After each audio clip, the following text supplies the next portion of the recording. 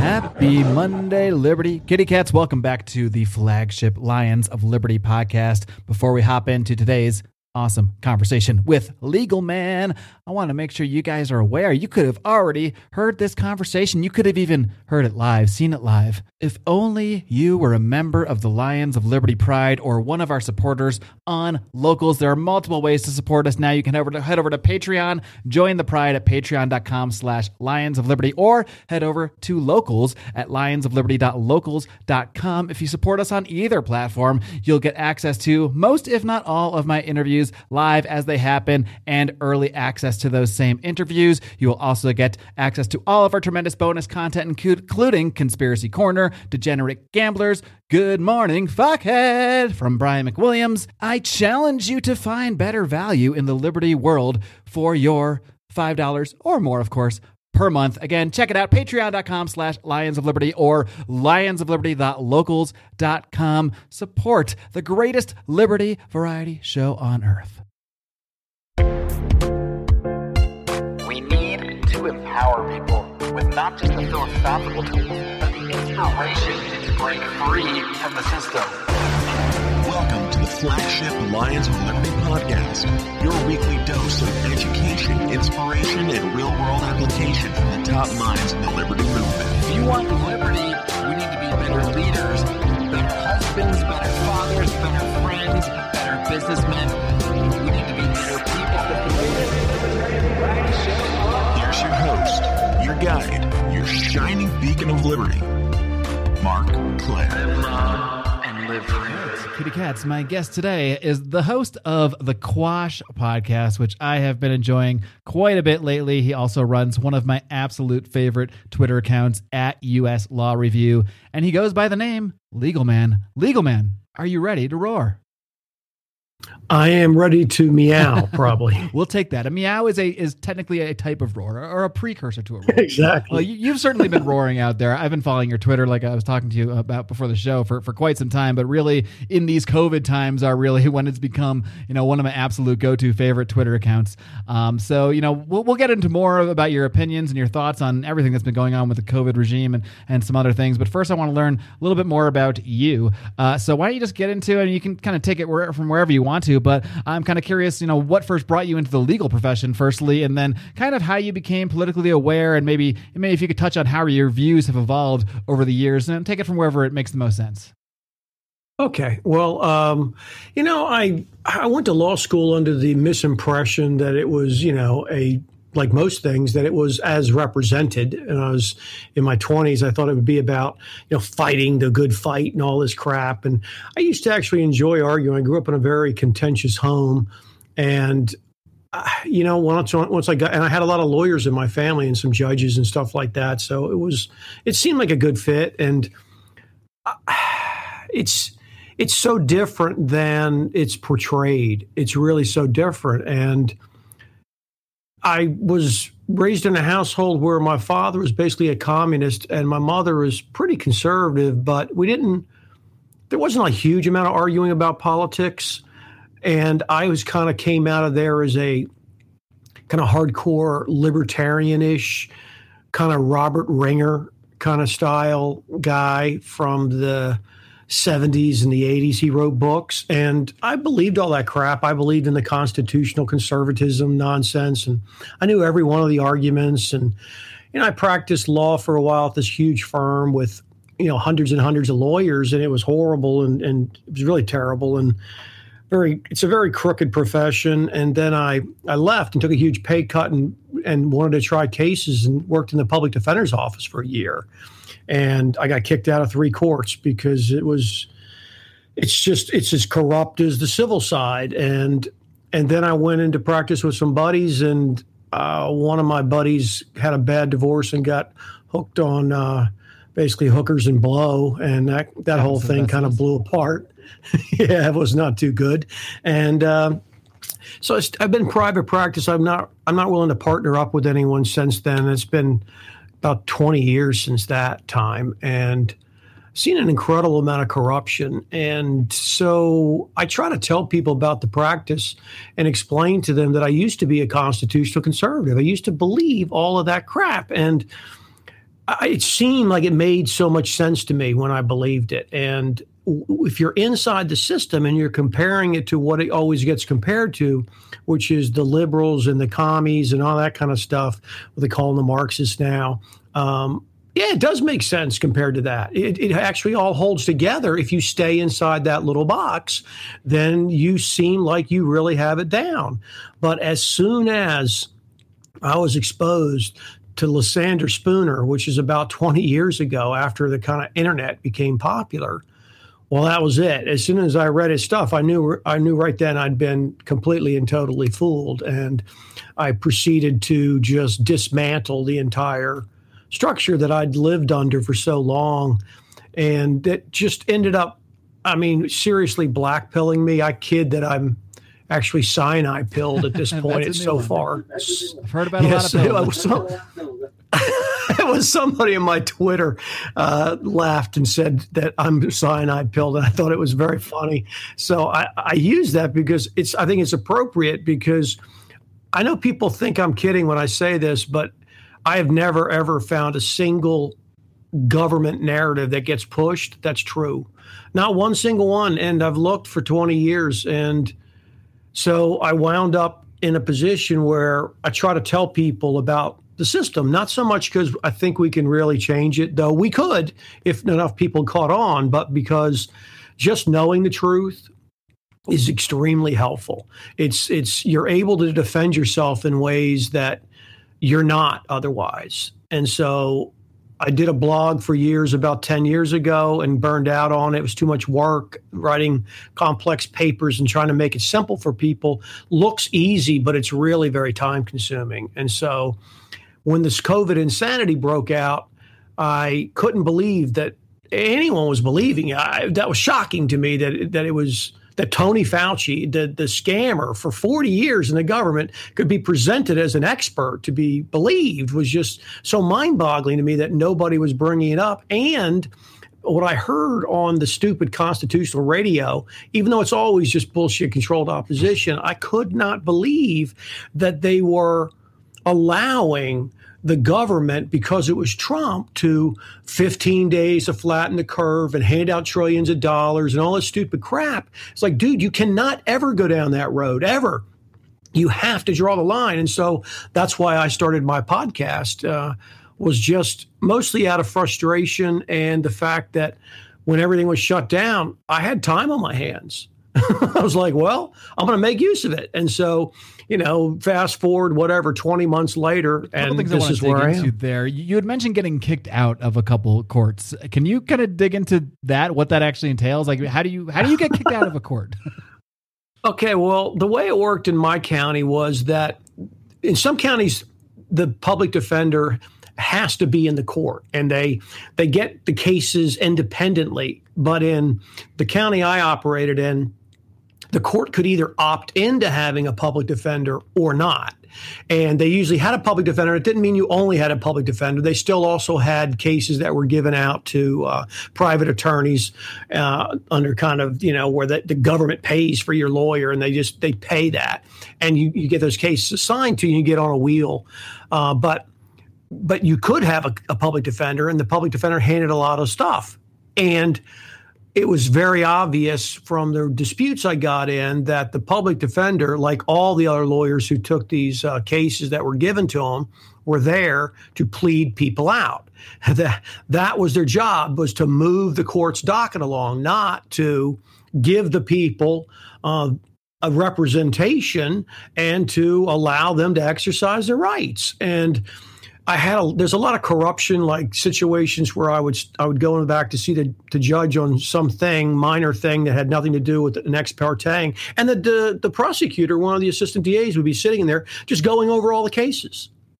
Completely and totally improper, gross ethics violation. You can lose your license for doing things like that. It's called ex parte. You can't just go in and talk about cases when other counsel's not present with the judge.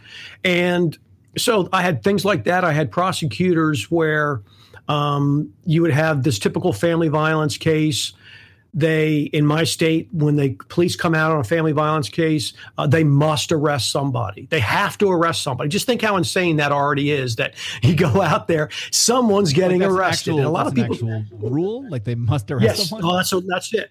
That's it. They have to do it. It's been the rule for 30 years. And a lot of states have that rule that if you get called on a so-called domestic violence, then you must arrest one of the parties out there. And so a lot of people don't know about this because the rule's so ridiculous. But it used to be that they would get arrested, normally arrest the guy, and then what happened is you had some ability. You could take a spousal privilege to not testify, which you would expect that if your spouse doesn't want to testify against you in a case, that they can't be made to testify. I mean, that's the heart of the entire concept of having a wife or a priest or a lawyer. You've got to have some expectation of confidence in that.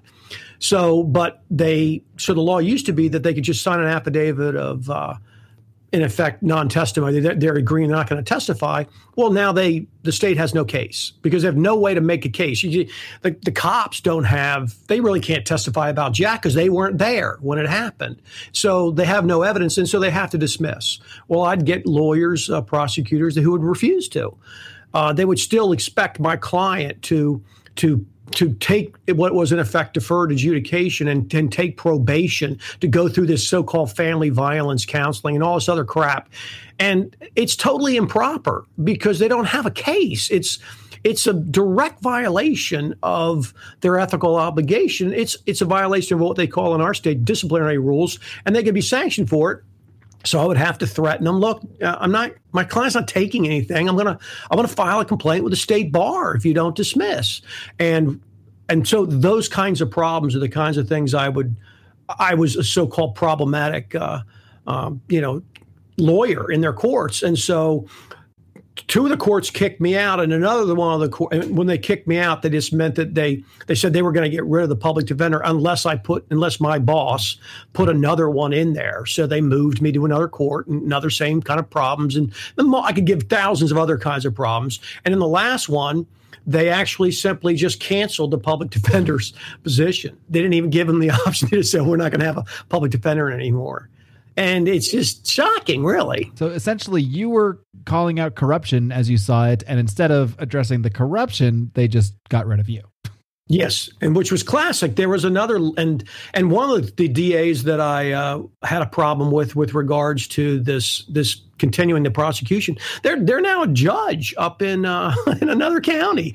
They've been sitting on the bench for 20 years, and I'm sure they're doing the exact same kind of crap they did. I had another judge in there that used to run. He was famous for basically running a kind of a debtor's prison. He would not allow these people to sit out their fines and court costs. He would force them out on probation or make them go to trial. He simply would not agree. See, that people don't understand that you can reach agreement with the district attorney about what the so-called plea deal will be, but you still have to put it in front of the judge, and the judge still has to agree to it. And if the judge doesn't agree to it, well, then your options are go to trial or don't go to trial. But you are going to trial unless you can reach whatever the judge does. And he simply wouldn't let him sit it out. So obviously people who are using the public defender, they don't have any money. So lots of times it was better for the person to sit out, say, another 3 or 4 days in jail because you get all these fines and court cost credits for days in jail. And I'd say, look, dude, you can come out and get on probation, but you're going to have to pay probation fees. You're going to have to do all this miscellaneous crap, or you sit in jail for another 3 or 4 days and, that's it. And you're out and you just plead guilty and you're done. Time served. And the judge wouldn't allow that in his court. He would force them out so they could collect the probation fees because he knows damn well these people will get out. They won't be able to pay their probation fees. They'll screw up on probation. Then they can bring them back in. He can hold the 2 or 3 year probated sentence over their head to enforce even more fines on them and just run them through the system. He did it all the time. It was well known in the courthouse for doing it, and nobody ever did a damn thing about it. All right, gang. Well, if there is one thing that you can do a damn thing about, That is taking control of your own finances, your own earnings.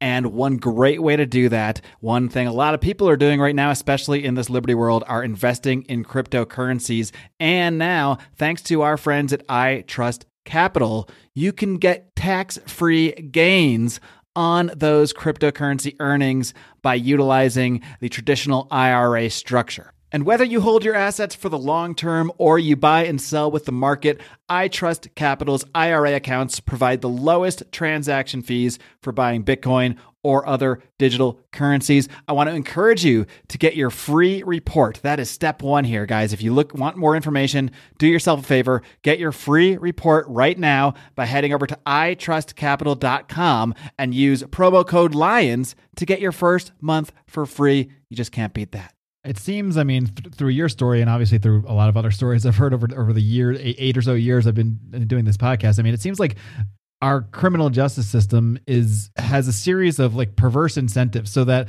the incentive for whether it's a judge or a prosecutor, they're never incentivized by like getting to the truth of a case. They're incentivized by other things like, winning cases or getting convictions, which is often, the opposite of actually finding the truth to the situation. So, I mean, is that what you see too, that this entire system is just set up to be corrupt? So even if you remove maybe a corrupt judge here or there or something like that, or you shine some light on something, the system remains, and the system will continue to incentivize people to be bad actors. Yes, the system is set up. It can never work. Everybody who says it's the greatest system ever devised is either a complete fool or in on the scam, because the fundamental problems with the systems in the criminal justice system are that there's no personal responsibility or consequence to anybody on the state side. So if a prosecutor, and everybody saw it in stupid things like the Reginald Denny case out in L.A., where they grossly overcharged the guys that were in there. They charged them with things they didn't have. They charged them with some kind of mayhem because they didn't like the fact that the other sentence didn't hold, like aggravated battery didn't hold sufficient life sentence or some crap. But mayhem required that the person lose a limb or some portion of it. Well, they hadn't lost a portion of a limb. They didn't meet the charging requirements. And so they charge these people. They overcharge them. They overcharged OJ. They didn't have murder. They clearly had him as an accomplice. They have blood in his sink. They have all this different evidence. It shows he's clearly involved in some form, either before or after the fact, and covered. It's clear, but they don't have him for murder, and so they lose on, and everybody blows up and gets pissed off at the jury for doing their job. But it's really the problem is the prosecutors. They overcharge, and they do this all the time. People see it in movies all the time. Oh, well, you don't know. We're going to charge you with X, Y, and Z, such and such. It's like, well, you don't even have that. Well, yeah, good luck. Good luck to you. It's like, okay, so you can extort people and blackmail people with charges that you don't legitimately have, even though you're sworn to do justice. And what is the personal consequence to a prosecutor who overcharges somebody? There's nothing. See, they don't risk anything. They don't risk their license. They don't risk a fine. They don't risk being personally sued. They become famous in the case of OJ's prosecutors. Yeah, those people were massively rewarded. They all went on to these fabulous TV careers and professorships and everything else, because fundamentally the system's not set up to do what it should, which is try to do justice. And the judges are in the exact same position. The judges, they are free to deny bail, make these rulings against people. And what do they risk if they get overturned on appeal? They risk nothing. See, they risk nothing. So you risk everything. You have to risk going to prison for the rest of your life, while the judges and the prosecutors risk nothing for putting people to these tests. And so just right there, you can see that can never work. See, that can never, ever work, because they don't have any skin in the game. It's all upside, and that's why they just overcharge the crap out of you, threaten you, and then get you to plead into something that you don't go to trial. And the vast majority of people end up trying cases are people who are being offered a deal that sucks so bad that they got nothing to lose. I mean, if they're gonna offer me the max, I might as well just go in there. If they're gonna offer me 6 months off the max, I might as well try the case. There's no reason not to. And so you have all those problems, and then you have so many other problems that I try to discuss with people. One of the most fundamental is the fact that they've destroyed your real right to a jury trial, because jury nullification needs to be front and center of every trial, and the way they allow the state to strike people who are prejudiced, they call, against the state. Well, all that means is that the person has personal experience with or knowledge of the fact that the state, through its police and court system, is corrupt and railroads people. And those are exactly the kind of people you want on a jury if you are a defendant and you want to actually have this so-called theory that we prefer 100 guilty go free than one innocent person be convicted. Well, the way the jury system's supposed to work is you take the first 12 people who come in. But what they allow is that they strike everybody who knows what the cops do, who's been hassled by the cops, who knows, has a friend who was lied to, they know them. They know all these. Well, those, if you weren't able to strike those people off the jury, which they should not be able to strike those people off the jury, you could not get convictions. And the answer to that is not that, well, you can have drug addicts and everything on running around. The answer to it is the state needs to clean its act up and stop being so damn corrupt so everybody who comes in there doesn't have experience with the corruption of the police and the prosecutors. That's the answer. Yeah, I can speak to that personally. I was called for jury duty maybe 5 or 6 years ago, and went through the whole series of questions, and me just thinking I should just tell the truth. I did tell the truth. I said, like, I don't know the exact wording, but it was something like, have you had negative experiences with the police or something like that? And I said, well, yes. And then there was a portion right after that where I'm the only person that they needed to talk to more and ask me further questions about. And I just kind of recounted a true story from my youth where a police officer blatantly lied about things that my friends and I did not say, never said. And he actually went to court and blatantly lied in front of my face. And so I relayed that story. And I said, like, I would have to take into account my experience when listening to any testimony from an officer. And they kind of pressed me on it too. They said, well, couldn't you see that, wouldn't you just presume that the officer is telling the truth?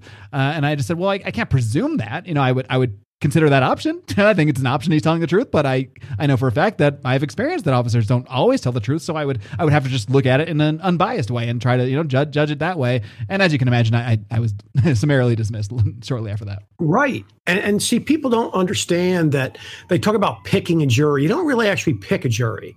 You bring the panel up, and you get the first 12 people, but for the people who get struck for cause and struck without cause. They have the right to strike people without any cause at all. They have, every side gets normally 3 strikes is pretty common. You might get more in a big trial, which means that they can just say, we don't want that person for whatever reason they want. They don't have to actually prove a so-called legal basis for why you might be prejudiced. Now, in a case like yours, you're probably struck for cause because they'll just say, Your Honor, I don't think they can be fair. Well, you've said nothing except that you'll be fair. What they want is for you to say that you will simply accept the word of whatever these people say. And if you don't do that, they're afraid you'll get in there and just kind of poison the jury by saying, well, dude, I don't know. When I was, 16 and such, tell them a story. And they're like, I guess it's possible. They don't want that.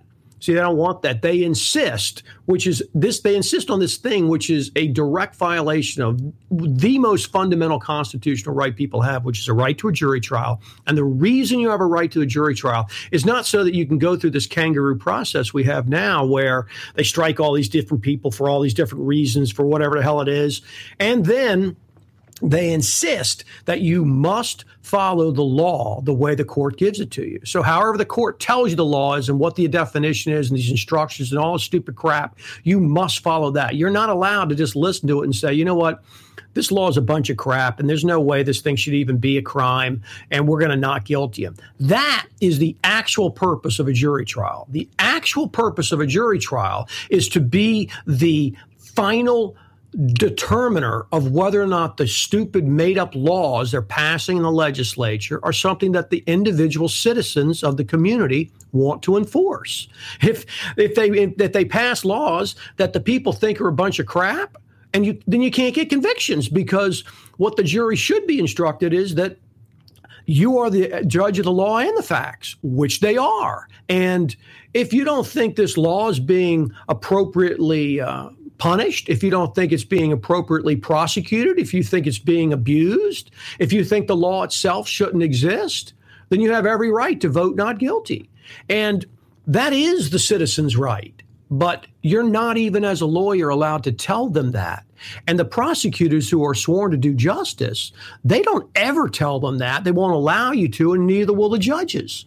And so the entire system is set up so that it's completely hopeless. And if people understood their rights under jury nullification, there's lots of good organizations like the Fully Informed Jury Association in the United States that has information on this. They hand out leaflets and everything else. But if you understood your rights, imagine how difficult it would be for them to go down there and get these ridiculous drug convictions where somebody's got some joint on them or you wouldn't be able to extort people because you'd know you pull up those 12 people and guess what? You're never going to get a unanimous conviction on this stuff. And all these made up crimes with the gun laws and the so-called tax evasion, all this miscellaneous crap they bring up. I made a show about it when last year, telling people they could use it to avoid these stupid mask laws and the business closings. If people understood that they don't have to follow this law given to them by the judge, well, you'd never get a conviction of 12 people for not closing your business. It'd be impossible. And they wouldn't bother bringing the cases because they'd know you'll never, ever, ever get 12 convictions on a jury. It'll never happen. It only takes one to say no, and there you hung jury. Well, good luck bringing another. Try them again. Good luck. You're going to get another hung jury at best. So they'll never be able to convict. And they do that enough, and it's over. See, it's over. The system would collapse if people simply insisted on a jury trial in these stupid traffic courts and all these different misdemeanor courts. They would all collapse. They don't have the logistical ability to ever try all these people. And if people caught on to that and jury nullification, you don't have to go up there and fix what the legislature's doing.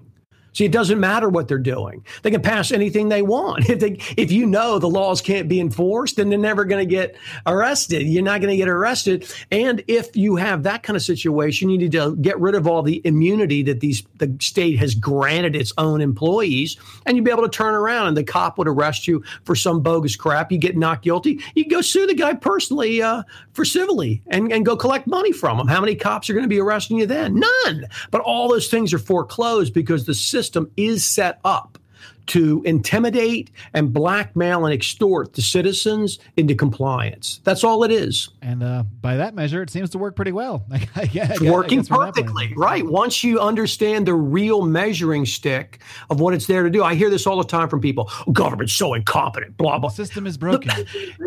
Yeah, it's broken and it's incompetent.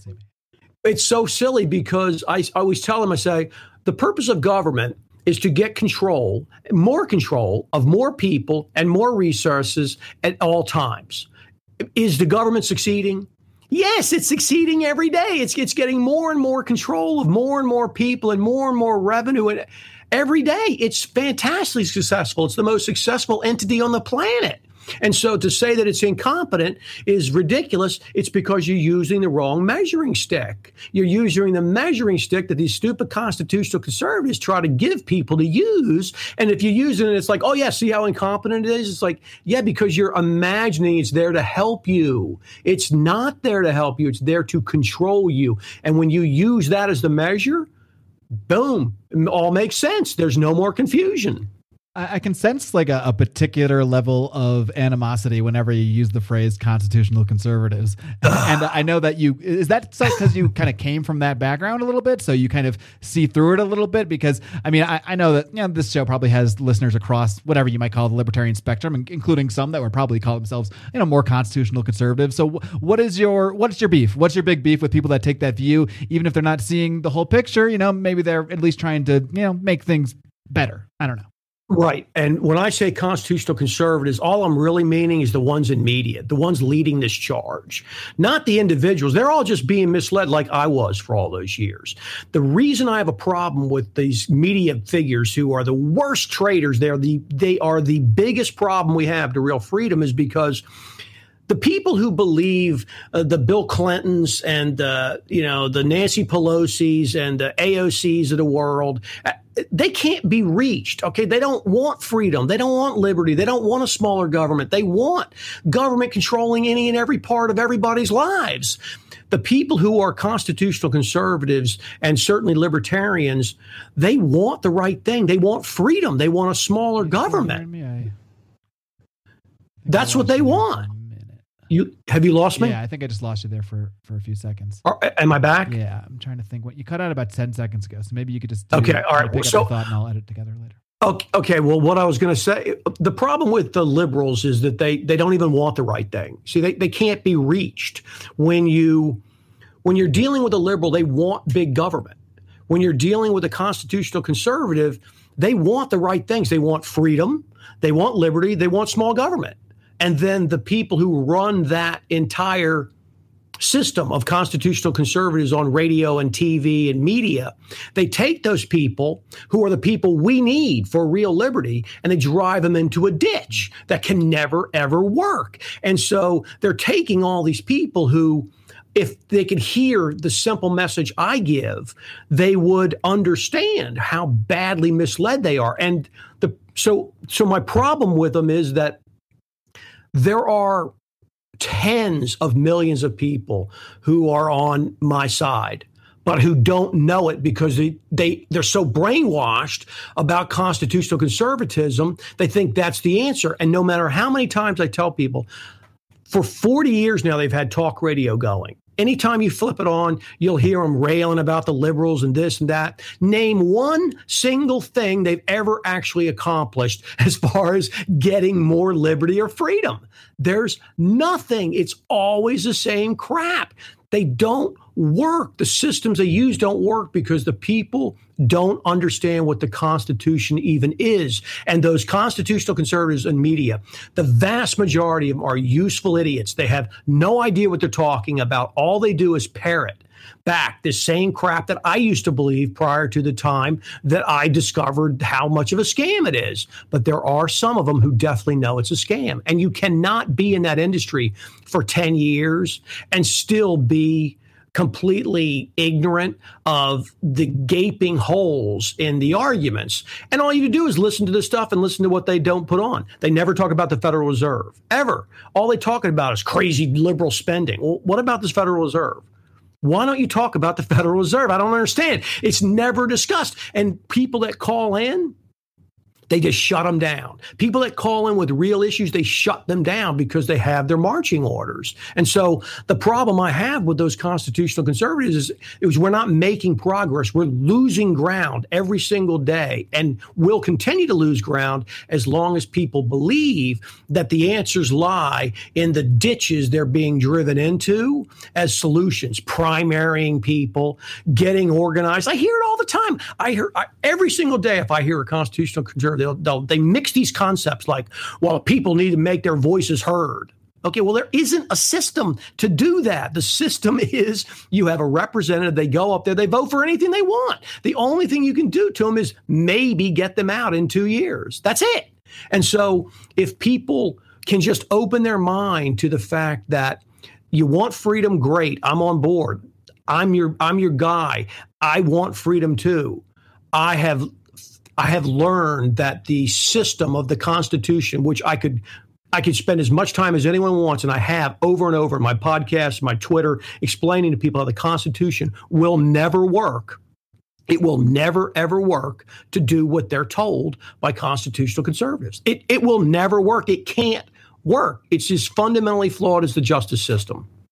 Yeah, to me, conservative media has really seemed like nothing more than controlled opposition, or a place that like conservatives or freedom lovers or whatever you want can go to vent, can go to feel like they have someone on their side. But at the end of the day, they're really not. I mean, I think one of the biggest examples of this that I've seen lately, and this will get us in trouble with YouTube, but fuck them. I don't care. We're already demonetized. You can go watch this on Odyssey if YouTube isn't happy about it. But when it came to the election, and right, to any passive observer, I mean, and especially if you look into it, yeah, it's pretty obvious that there was some chicanery going on there.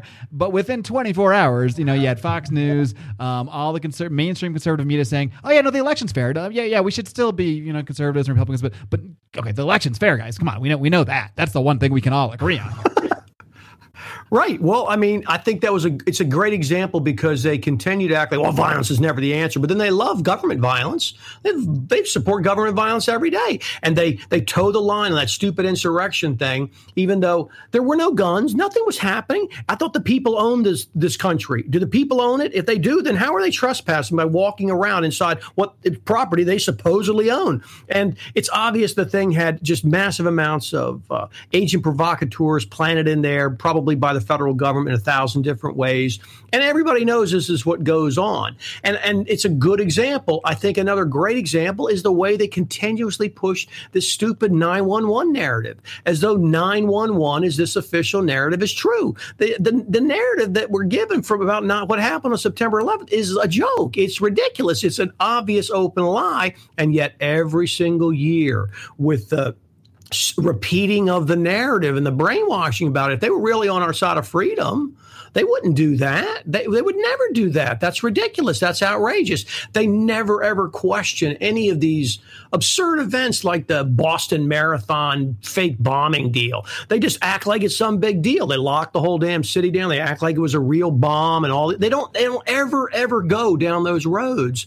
And if they really wanted freedom, they would go down those roads. They talk about the Federal Reserve. They talk about how the income tax itself is misnamed. They talk about they wouldn't support the Civil War narrative. You can't hold a voluntary union together with a war. It's just a logical impossibility. And doesn't matter one damn bit what the war was supposedly fought about. You can't fight any kind of war to hold a voluntary union together. It's not possible. And so you don't get bogged down in the details. I never get bogged down in details because I don't need to. I don't have to prove what it was about.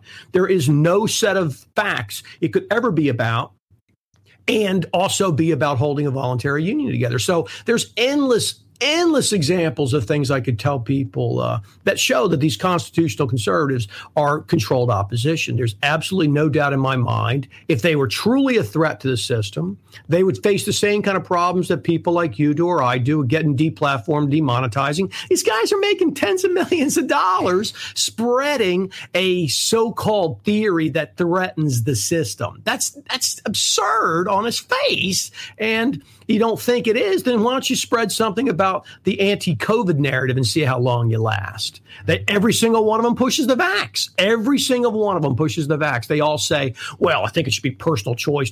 But they love it themselves to tell you how they had it and everyone else should have it. But your choice. But then they still push the COVID vax is a great idea. Just endless examples of that very minor kind of quarter-inch turn to the left, just barely like the Kung Fu master who doesn't even look like he moved and you try to punch him and missed him somehow. That's what they do each time. It sounds great, but when you actually look at it, it's crap. Even when certain, there's some certain governors, Republican governors out there that are taking actions, against vaccine mandates, which I approve of, like Governor Abbott in Texas. But even while he will issue an order banning the mandates, he'll say, but you should get the vaccine, of course. So it's like you're still playing the narrative while playing good cop for a certain segment of your base. Which is classic controlled opposition. DeSantis, he's against the vaccine mandate while he's rolling out a digital ID. He's down there in Florida rolling out a digital ID. Well, I mean, this is insane. And so every single time it's always the same. There's nobody out there in the politics who's coming out and speaking out about how the vaccine is not a good idea, who has any traction at all, who hasn't been fully kookified. I think Marjorie Greene, who is that little blonde lady who, was a big Trump backer. I think she's against the vax. But how can she be against the vax when she supports Trump, who started the vax and gave us Operation Warp Speed and the National Declaration of Emergency, which is a thing that doesn't even exist? There is no such thing as a National Declaration of Emergency. They have no constitutional authority to do such a thing. And it's just something the government says when they want to do a bunch of shit. Basically. It's just a made-up thing. It's just writing a statute. I tell people it's no different than me saying, I have the power. How do I know? Well, I wrote it down. I read it. And then I wrote it down, and then I read it. It's like, okay, well, that doesn't give me any kind of power. Just them declaring that they have it. They have to go back and look in the Constitution. Well, at the time the Constitution was written and ratified, everybody knew what an emergency was. They were well aware that emergencies occur.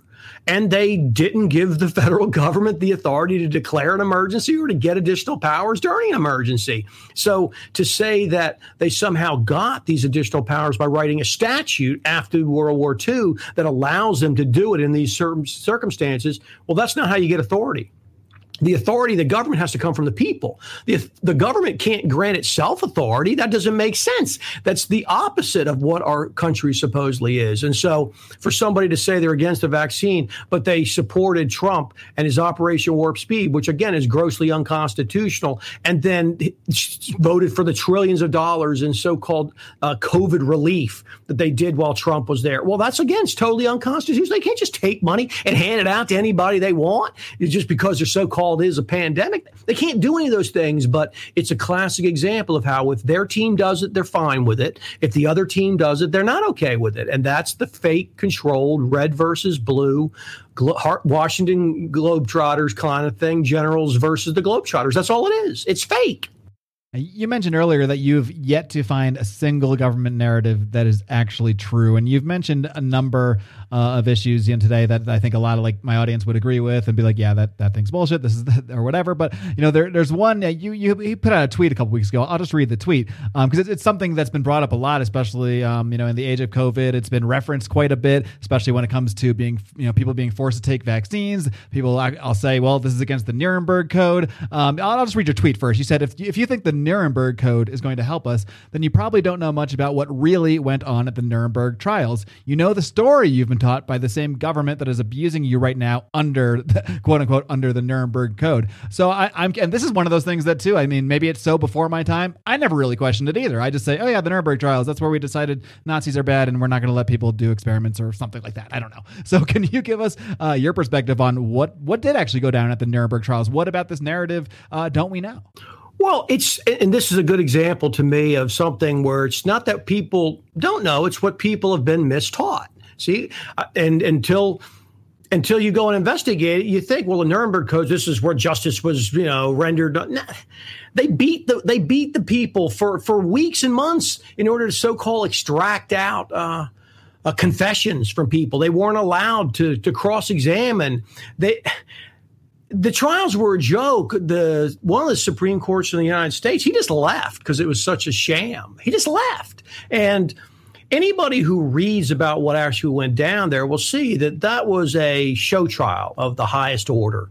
And the idea that you can somehow hold these people when there are, and it gets into an area where it's very touchy because people, this is another one of these third rails YouTube has problems with. I'm not going to mention the different problems, but anybody who will investigate the underlying charges there's no real evidence for it, and you're not allowed to speak about it. And the reason I would say the Nuremberg Code is obviously nonsense is because to the extent that the Nuremberg Code has any application at all, what would it be that you're not allowed to do? What is it people think you're not allowed to do?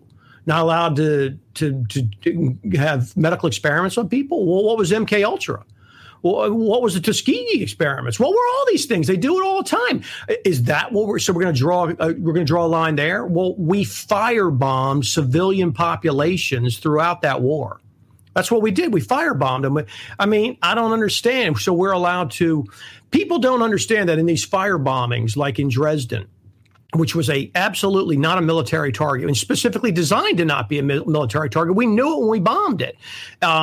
God knows how many people died in that thing. They don't understand that the inferno was so huge and was raging. And what happened there is it was old people, this was children, this was disabled people. That's who lived in that city at that time. And the winds were so great, that people were being sucked down the street in 70 and 80 mile an hour winds into the fire. Because if you've ever been around a fire, you can feel it. If you get close to a fire, you can feel like, wow, you can see it's sucking the air in at the bottom. Well, that's what was happening in this gigantic fire in this city, literally sucking people down the streets into the fire.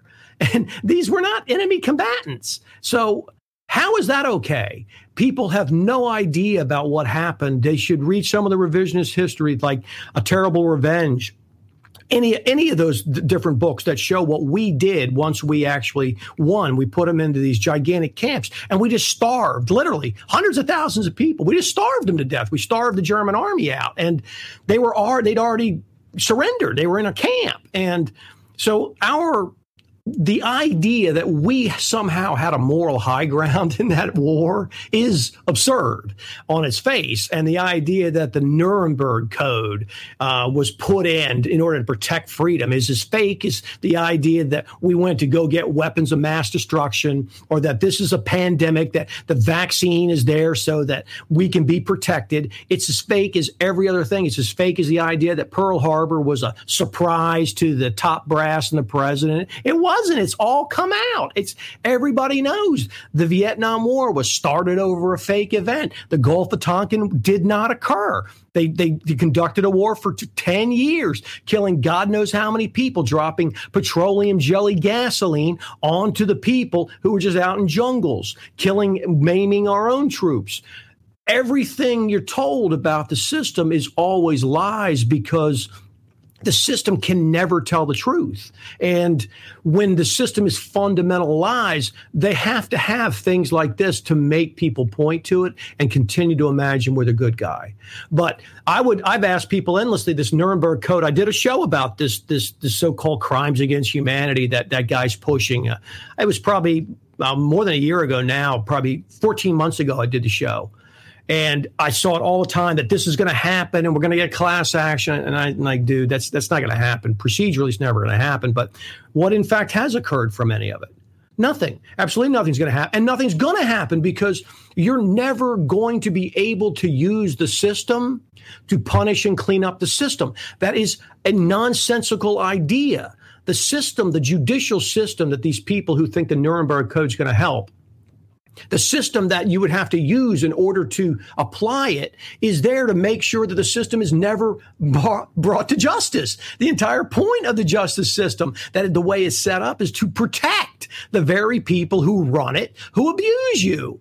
And so, yes, the Nuremberg Code, anybody wants to go look in those Nuremberg trials, anybody looks at any revisionist history will find very quickly where those things were the worst kind of kangaroo joke, and that most of the evidence that was used all came from the Soviet Union, which cannot be confirmed by any other source, completely made up nonsense.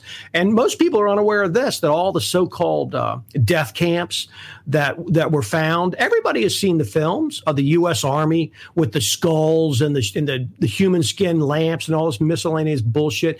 The Army's already admitted, 65, 70 years ago, those things weren't true. They were propaganda films. They've already admitted that. And today, anybody can go and see that the United States Army did not liberate a single so-called death camp. Not a single one. Only ones that were ever liberated were the ones that the Soviet Army did. So it just so happened that only the Soviets happened to discover them. And then you can go through just all sorts of other things where you can go through the evidence and find that the numbers are all faked up. This thing at Auschwitz, which I visited back in the late 80s after getting out of the bar. And I went over there. I remember seeing it, and I was all impressed and everything else. And then I found out later the entire thing, the crematorium, the gas chamber, all that crap, it's all reconstructed in the 1950s. It's faked up. It's not even original. And none of this shit makes any sense. There's no documents. You just go through the thing and you say, look, well, whatever happened, they won't allow an honest investigation. And they didn't allow it at the Nuremberg trials. And so if you're not going to allow an honest investigation, I'm sorry, but I'm not a believer. You gotta encourage investigation. That's what they need to do. And so the Nuremberg trials is a massive distraction. And if anyone thinks that's going to protect us, they can just look around and see that it's not doing anything. See, it's not doing anything. Yeah, and if those trials were really meant to bring, the greatest crimes of the Nazis to justice, I'm kind of thinking the U.S. government might not have hired a bunch of Nazi scientists right after that to go run NASA and a bunch of other programs. Exactly. And, there's just so many endless things like that. It's like, okay, well, what is the problem here? Is the problem crimes against civilians? Is that what it is? Well, then why is it just limited to Nazis? Why not the people who ordered the firebombing of Tokyo and a bunch of other places and Dresden? Why aren't those people all being brought up on charges? Because they're killing. Because that was for good. There you go. See, that's the whole and that's all it is. And that's all this. That's why this Nuremberg Code thing is such a dead end. It's so similar to Q in that people believe that there's this system working behind the scenes that all they have to do is kind of support it on social media, and that it'll be cleaned up. That's not going to happen. See, you're never going to be able to clean the system up by using the system. It's never going to happen. I mean, it's one thing to look back on a lot of these narratives that have just been ingrained into us over decades and decades through public schooling, government media propaganda, or what have you. But I mean, in the last couple of years, we've seen this COVID propaganda, COVID narrative. And you said something, I think you've said this a few times, I see a lot of people, a lot of libertarians especially too, they'll say, oh, the COVID narrative is collapsing. There's good news coming because a lot of this stuff doesn't make sense, until you've pointed out several times, no, the whole point is that it doesn't make sense. There's nothing collapsing. There's nothing to celebrate when there's a bunch of contradictions here. This entire thing is a bunch of contradictions. And to me, it almost seems like a mass psychological experiment. Like, how much will people go along with shit that obviously just makes no sense whatsoever? Oh, for sure. And, that's why people should, people need to study what brainwashing actually is and how it's done. What's the purpose of it? And one of the main purposes is something like this, where the COVID narrative from day one has never made any sense. Okay, it's always been a joke. When I saw those ridiculous Benny Hill type of videos of people in China supposedly falling dead over, it's just idiotic. They expect me to believe this crap. It's nonsense. They're showing the other people, they're struggling as they help them into a van. They're just rounding up dissidents. They're welding people into their homes. It was idiotic from day one. But the purpose of a large amount of propaganda on a large scale like this is to demoralize a population. And there's very few things that are more demoralizing than being constantly inundated by a contradictory, nonsensical narrative that you must go along with. That's exactly what went on in 1984. We've always been at war with East Asia. It screws with your head to have to even just stay silent or to kind of passively agree or nod, yeah, when the shit's not making any sense. That breaks you down. It breaks you down, and that's the entire purpose. And anybody who hasn't watched Yuri Bezmenov's videos from the 80s, where he's the Soviet defector, allegedly, but it doesn't matter what his history is. He's clearly a Russian dude who came out. He gave some interviews, and he talks about how propaganda works, and he talks about how once you get a population to a certain level of demoralization, then the facts no longer matter. See, there's nothing will change your mind. And we're clearly in that, have been this entire time. And the more you give these nonsensical narratives that I need a shot in order to protect me, that's what it originally was. Now we get the shot, but the shot doesn't protect me. I'm only protected if you get a shot that doesn't protect you. If you get a shot that doesn't protect you, then I'm now more protected if I also have a shot that doesn't protect me. We each have shots that don't protect us, but somehow we get protected together. You got to wear the mask, but you don't wear the mask. You wear two masks. You can take the mask off if you're sitting down and eating, but you got to put the mask back on when you stand up. None of it makes any sense. And living in an atmosphere like that, where this stuff is pushed on people and people have to pretend that it makes sense, and lots of people around you are acting like it makes sense and insisting it makes sense, it tends to make people crazy, and it demoralizes them in that it just breaks you down psychologically and makes you want to just give up.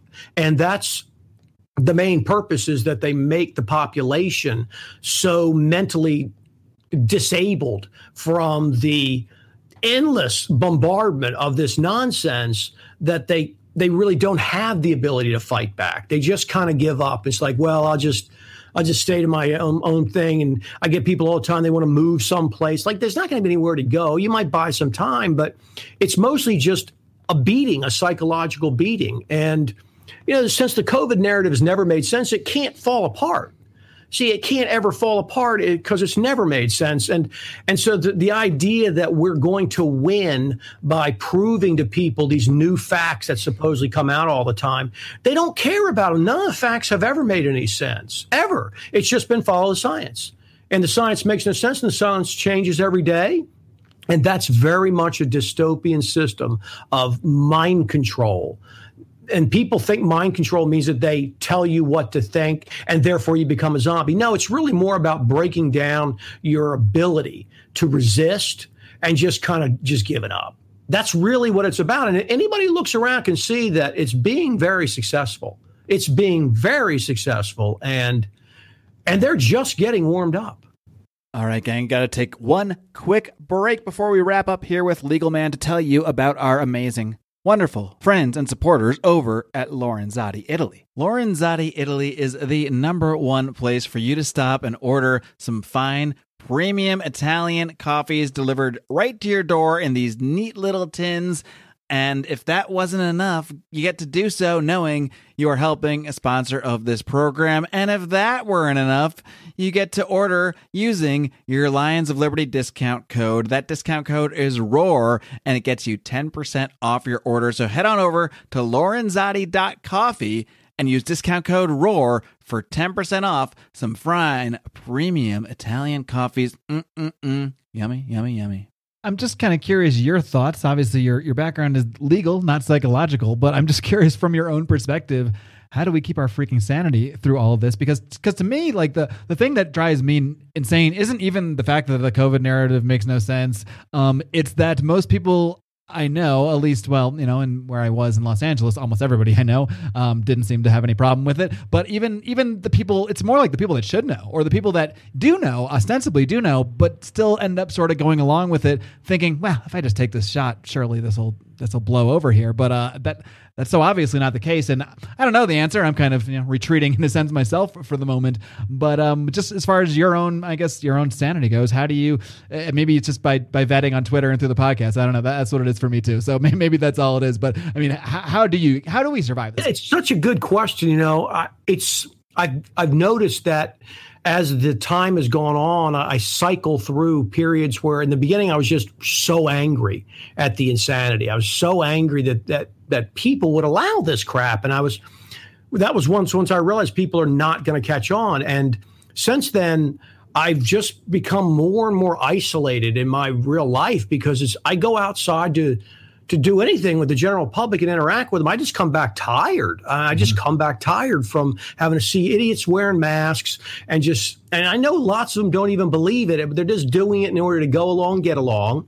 Sure. They don't want to be seen as the dirty Republican not wearing a mask, so they put it on. No big deal, just a mask, when I see these people in masks, I think, okay, you're either someone who's on board, who believes all this stupid crap, so you're really dangerous, or you're somebody who's willing to do this kind of thing just to go along, and both of those people are the problem. Those people make it impossible for me to live. And so I try to keep my sanity, for the most part, by reminding myself that I'm not the crazy one here.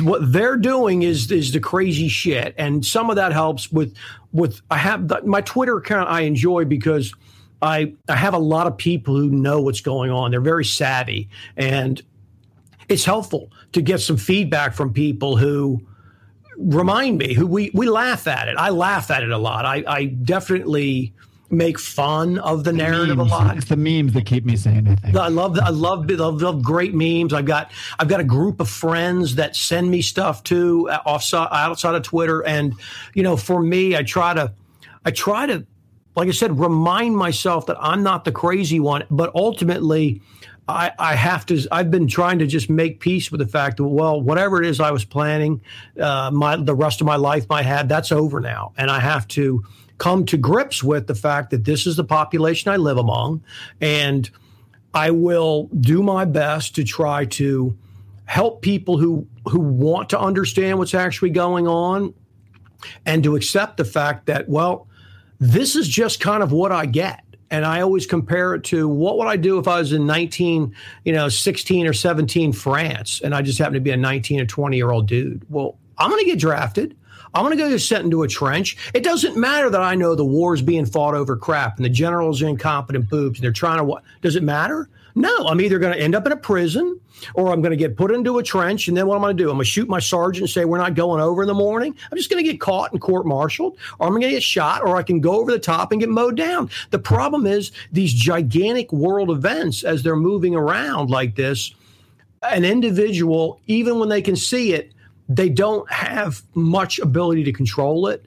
But for me, keeping clarity in my own mind, knowing that, well, this is the way it is, and I can make peace with that, as opposed to living in a delusional world and getting blindsided, I'd prefer the other. Did you ever see the movie Breaker Morant?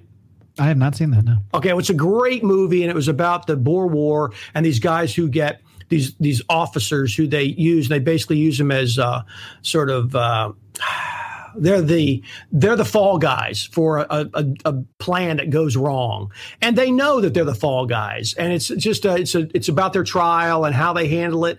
And the reality is that, you know, a lot of my sanity is kept by the fact that I'm in charge of my own mind. They can't control my mind. I can do the best to control my mind, and in the end, I'm going to go out on my own terms, and I'm going to try to have as much integrity as I can, and that's all I can do. And I can't control the rest of the world, and I can't control what these idiots believe. And I go up and down. I cycle up and down. I get bummed out, and then I rally, and I talk to my friends, and I get bummed out, and then I get pissed off, and I make an after hours episode, and then I go and that's what I do. I mean, it's a battle now. I mean, it really, truly is a battle. And if I had a simple solution, man, I'd sell that thing and become a multimillionaire tomorrow. But I'd buy it. I'll buy it from you. Right. Everybody would buy it. Hell, I'd buy it. I don't have a good solution for people outside of, for me, I prefer to deal with reality rather than living in a false fantasy world. That doesn't work for me. And as ugly as the truth might be, I prefer to have the truth and try to make peace with it. That's what I end up doing. Yeah, I think you're doing just about the best you can do. And, you know, the first stage in all this is acceptance and mourning, and when mourning for the old world, because it's gone, you know, and it hasn't been easy for me. I think, especially in the early stage of this, I wanted to tell myself, this is just some weird thing that'll blow over in a couple of weeks. And then, but I mean, if it's not obvious now that it's not going to blow over in a couple of weeks, you know, I don't know what to tell you guys. Yeah. I mean, they don't build a huge infrastructure like this all over the world in order to resolve out a pandemic, so-called, that we're supposedly near the end of. This infrastructure is not being constructed to get rid of because it's temporary. It's being constructed. And people who get to the stage where I am, where I'm so fully black-pilled or cyanide-pilled, I've mourned the loss of all those things, all those different narratives that I found and discovered were not true. They were difficult to accept. I mean, it was a lot of times depression, weeks, months. Some of them took years and years to make peace with, because they were such an integral part of what I thought I lived in and believed and stood for. And all. It's just all crap. It was all made up. And all the things I kind of hoped. I knew the world was shit, but I had systems that I could kind of work around. Those things have all been blown up. The idea of traveling and living somewhere, that's all gone now. That's not going to happen in the future. And so I have to make peace with those things. And it's not easy to make peace with them. And I can't expect, I go easy on myself. You know, I go to ACA, which is just this sort. It's like alcohol. It's like Alcoholics Anonymous, but I'm not an alcoholic. It's Adult Children of Alcoholics, and my folks aren't alcoholics. But it uses the same kind of 12-step stuff. But the point of it being that, you know, mourning these things that I hoped I'd have, or I imagined I had, or I thought existed and really didn't. You know, I thought they cared about me and they didn't, and whatever it was, they take time. And when I look at the scale of what has changed now in this world with the stupid mask and probably a vax passport and the stupid vaccine, they're going to probably start jabbing and boostering and maybe even turn me into some kind of mutant. I don't know, but whatever's coming, it's big. It's big. All the stuff I used to like to do, that's all sucks now. And so it's not surprising to me that I haven't fully adjusted and I'm okay and back to my old self, having made peace with something of this magnitude after this amount of time. Because just like you, I kept imagining that, well, it still could somewhat change, kind of thing. Maybe a year ago, I still kind of thought there's a possibility that, you know, if we got into the winter and after the election, maybe there was still a slim. I knew it was probably not, but it's slim. Now after the election, now where we are in the vax, it's obvious. It's never gone away. And so I have to make peace with that. And so I haven't even really been trying to make full peace with such a gigantic change, such a huge shift. It's maybe a year. Well, that's That's not that unreasonable that I still haven't been able to make peace and I'm good with something that's I'm bombarded by every day. It'd be like saying, well, why don't you just make peace with the fact that your family was killed in a car accident? And yet every single day you're taken to the spot and you're shown pictures again and again of your family and how they were blown. Well, I mean, it's not that easy to recover when you're still living in it. You know, it's hard to mourn when you go outside and you can't walk 10 feet without seeing someone, right. Especially where I am right now. I mean, masks are everywhere here. I mean, Mexico is there aren't really hardly any government restrictions, but it's overtaken the culture. I can walk for an hour. Maybe if I'm lucky, I'll see one other person without a mask. Okay, see, that's what I'm saying. So it's not that surprising. That's the lesson I learned from ACA is I just go easy on myself. It's like, look, I'm doing the best I can. I mean, is it surprising to me that since they've basically shut down these restaurants, they blew up my practice, they've made it almost impossible to travel, and everywhere I go, I have to see these idiots with masks on? Is it that surprising that I'm still trying to adjust to this and I'm depressed? No, it's not surprising. And so, It'd be weird if you weren't. Yes, it will. You would be. And so I really think it helps for people to just realize that they shouldn't just be able to get over it and be fine at this point. I don't think that's realistic. And, you do what you can to fight it. You do what you can to deal with other people and wake them up and dealing with the psychological effects of this. Wow. I mean, it's a lot. It is. If nothing else, at least we can say that people out there like you and I who have somewhat kept their sanity through this, at least we like to think so as much as we can. At least you're not alone out there. You got me, right. You got Legal Man. There's others like us that are going through this too. So absolutely. It helps. It helps to know that there's other people and that's one of the powers of that kind of confessional thing and that they do at AA or ACA, same kind of thing is that, just hearing that other people are suffering the same kind of stuff, people who you may respect or you think that, they're reasonable people, that they're also suffering and they also struggle with it. Just knowing that it's helpful. It's helpful just to know that. Why that actually helps, I don't know. Misery loves company. I don't get why it works, but it is helpful. And it provides a little bit of camaraderie to know that you're not alone. Humans are basically pack animals. They need some other people. Yeah. Yeah, this would be a lot harder if I was the only one thinking this stuff. If everyone was going along with it, at least I have somewhat of a community here. People like you, people, a lot of the people in this liberty type world that at least do see through this stuff. So I'm not truly alone in that sense. So absolutely. Yeah. And if you guys want to hear, go ahead. Yeah, that's huge. It's really, really big. And people shouldn't underestimate that, especially because I see a lot of people that I interact with on social media and inside my kind of Patreon account. And a lot of times they literally have nobody else in their family. Mm-hmm. Like, I can't even imagine how tough it must be that if you're married and your spouse is not on board with you and you have a kid, I can't even imagine the kind of conflict that causes. If you don't have friends, if everybody you kind of know in your circle is not on board with it, that's very isolating. That will mess with your head, Mm-hmm. And so reaching out in any way to people who can confirm that you're not crazy and that there are other sane people who are suffering the same thing, it helps. It just does. I'm incredibly lucky to have an amazing wife who sees through all this too. But I can't imagine if if I'd been married to someone for maybe 5 years and then this thing happens and they're totally bought into it. And I mean, how it's one thing when it's just, people, but what about the person who you share your entire life with? I mean, I have so much sympathy for anybody that finds himself in that situation. Horrible. I mean, that's, to me, it's even worse than just having older parents that you need to take care of who are on board. You can kind of avoid that. But if your wife is not on board, I just can't imagine the conflict that would cause in somebody's life. I just don't know how you can continue to, that just blows my mind. I really feel bad for it. And I hear those stories all the time where that's the situation. It's like, and then you have a kid. So they want the kid to get jabbed up, and you don't.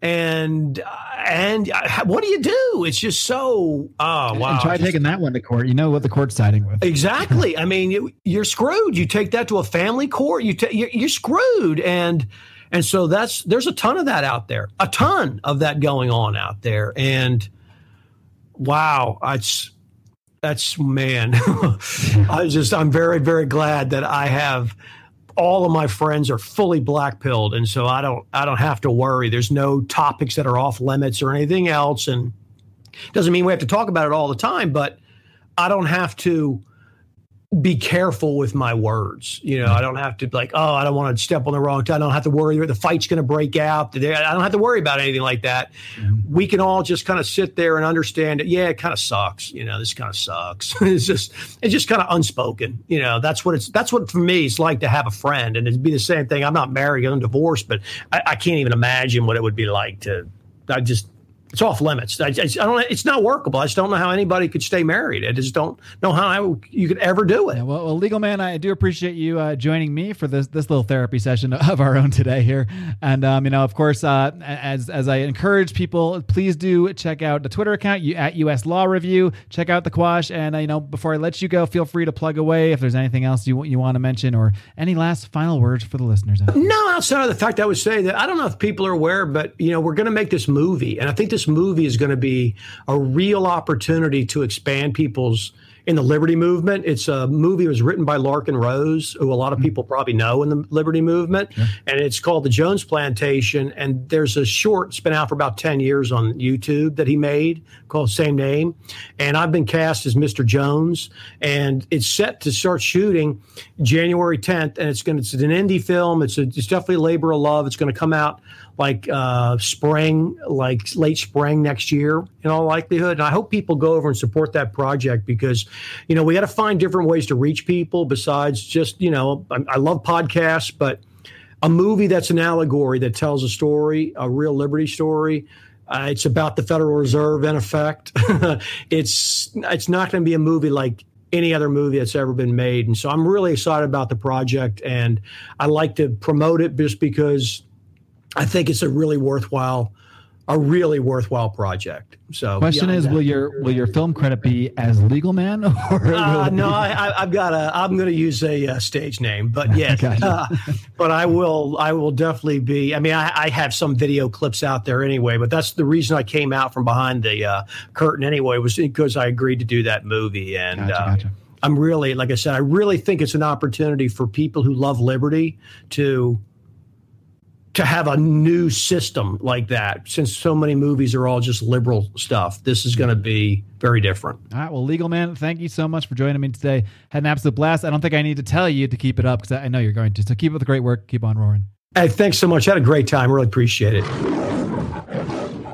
All right, kitty cats, I hope you enjoyed that conversation with Legal Man. I sure did. Someone I've really wanted to talk to for a while. Glad we could make that conversation happen today. There will be more conversations, more ranting and raving coming later this week from my compatriots here, starting with Brian McWilliams on Wednesday, who will be smacking you upside the head with his weekly shot of comedy, culture, and liberty on Electric Liberty Land, while John Odermatt wraps things up on Thursdays with Finding Freedom. He has absolutely been crushing it lately on that show. Also, amigos, don't forget to come and make your plans right now, if you haven't already, to come see me and so many of your Liberty podcast friends in Sayulita, Mexico, a place where COVID no longer, if it ever did, exist. We will be there from December 10th to 12th at the Sayulita Super Spreader event. This is being put on by our good friend Johnny Profita of the Peddling Fiction podcast, and this is just a star-studded affair. You've got yours truly, of course. I'll be doing a live podcast there, as will Clint Russell from Liberty Lockdown, as will Buck Johnson from Counterflow, as will Johnny doing a live Peddling Fiction. You will also see Robbie the Fire Bernstein, who I will be actually setting up for. I'll be doing a brief, rare stand-up comedy set opening up for Robbie the Fire, who will also be doing a live podcast from Sayulita. Remember, no masks, no vaccines, no testing, whatever. Just come and hang out on the beach with us and live like it's 2019. Head over to sayulitasuperspreader.eventsmart.com to check that out. And while you're doing that, why don't you pop over to my Substack? It's called Metanoia. You can find that at markclaire.substack.com. That's all I've got, friends. Until next time. Live long and live free.